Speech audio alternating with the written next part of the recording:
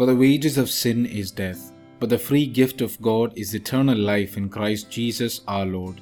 Romans 6:23. I know that I'm different from all other creations of God, be it animals, plants, or any other.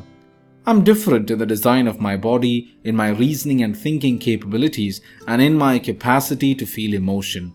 There's something else as well, which makes me quite different. In word, thought, or deed, I have the ability to commit a sin. But it's never without a choice. I have the ability to think and reason for myself whether something is supposed to or not supposed to be done or said or even thought about. Even the innermost intentions of my heart matters. Now, if there's something of which I'm never fully aware of the consequences, it's sin.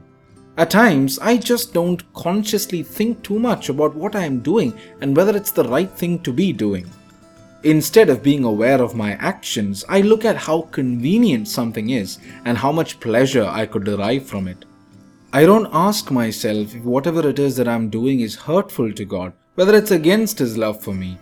Of course, one cannot say that an act of stealing can be treated the same as a murder. Sin varies in gravity. Nevertheless, anything that is a sin is done against the love of an infinite God. In each and every moment of my life, I sincerely try to act consciously, seeking the guidance of the Holy Spirit. I'm always at war with my sinful inclinations, temptations, desires of the flesh, and the many promises and attractions of the world. It's easy to simply deny this fact and lead my life how I please, but that would most definitely have its own negative consequences. God in all His goodness and mercy has given me all that I need to steer clear of the deadly grip of sin. The simplest way? To ask the Father humbly for forgiveness. A Father who desires to lavish His mercy upon you and me, who would never refuse a sincere apology. In Jesus' name, I pray that each one of us may be granted a deeper awareness of our actions so that we may stay away from the stain of sin.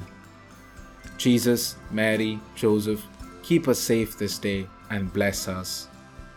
You're listening to the Catholic Baby Podcast. God bless you.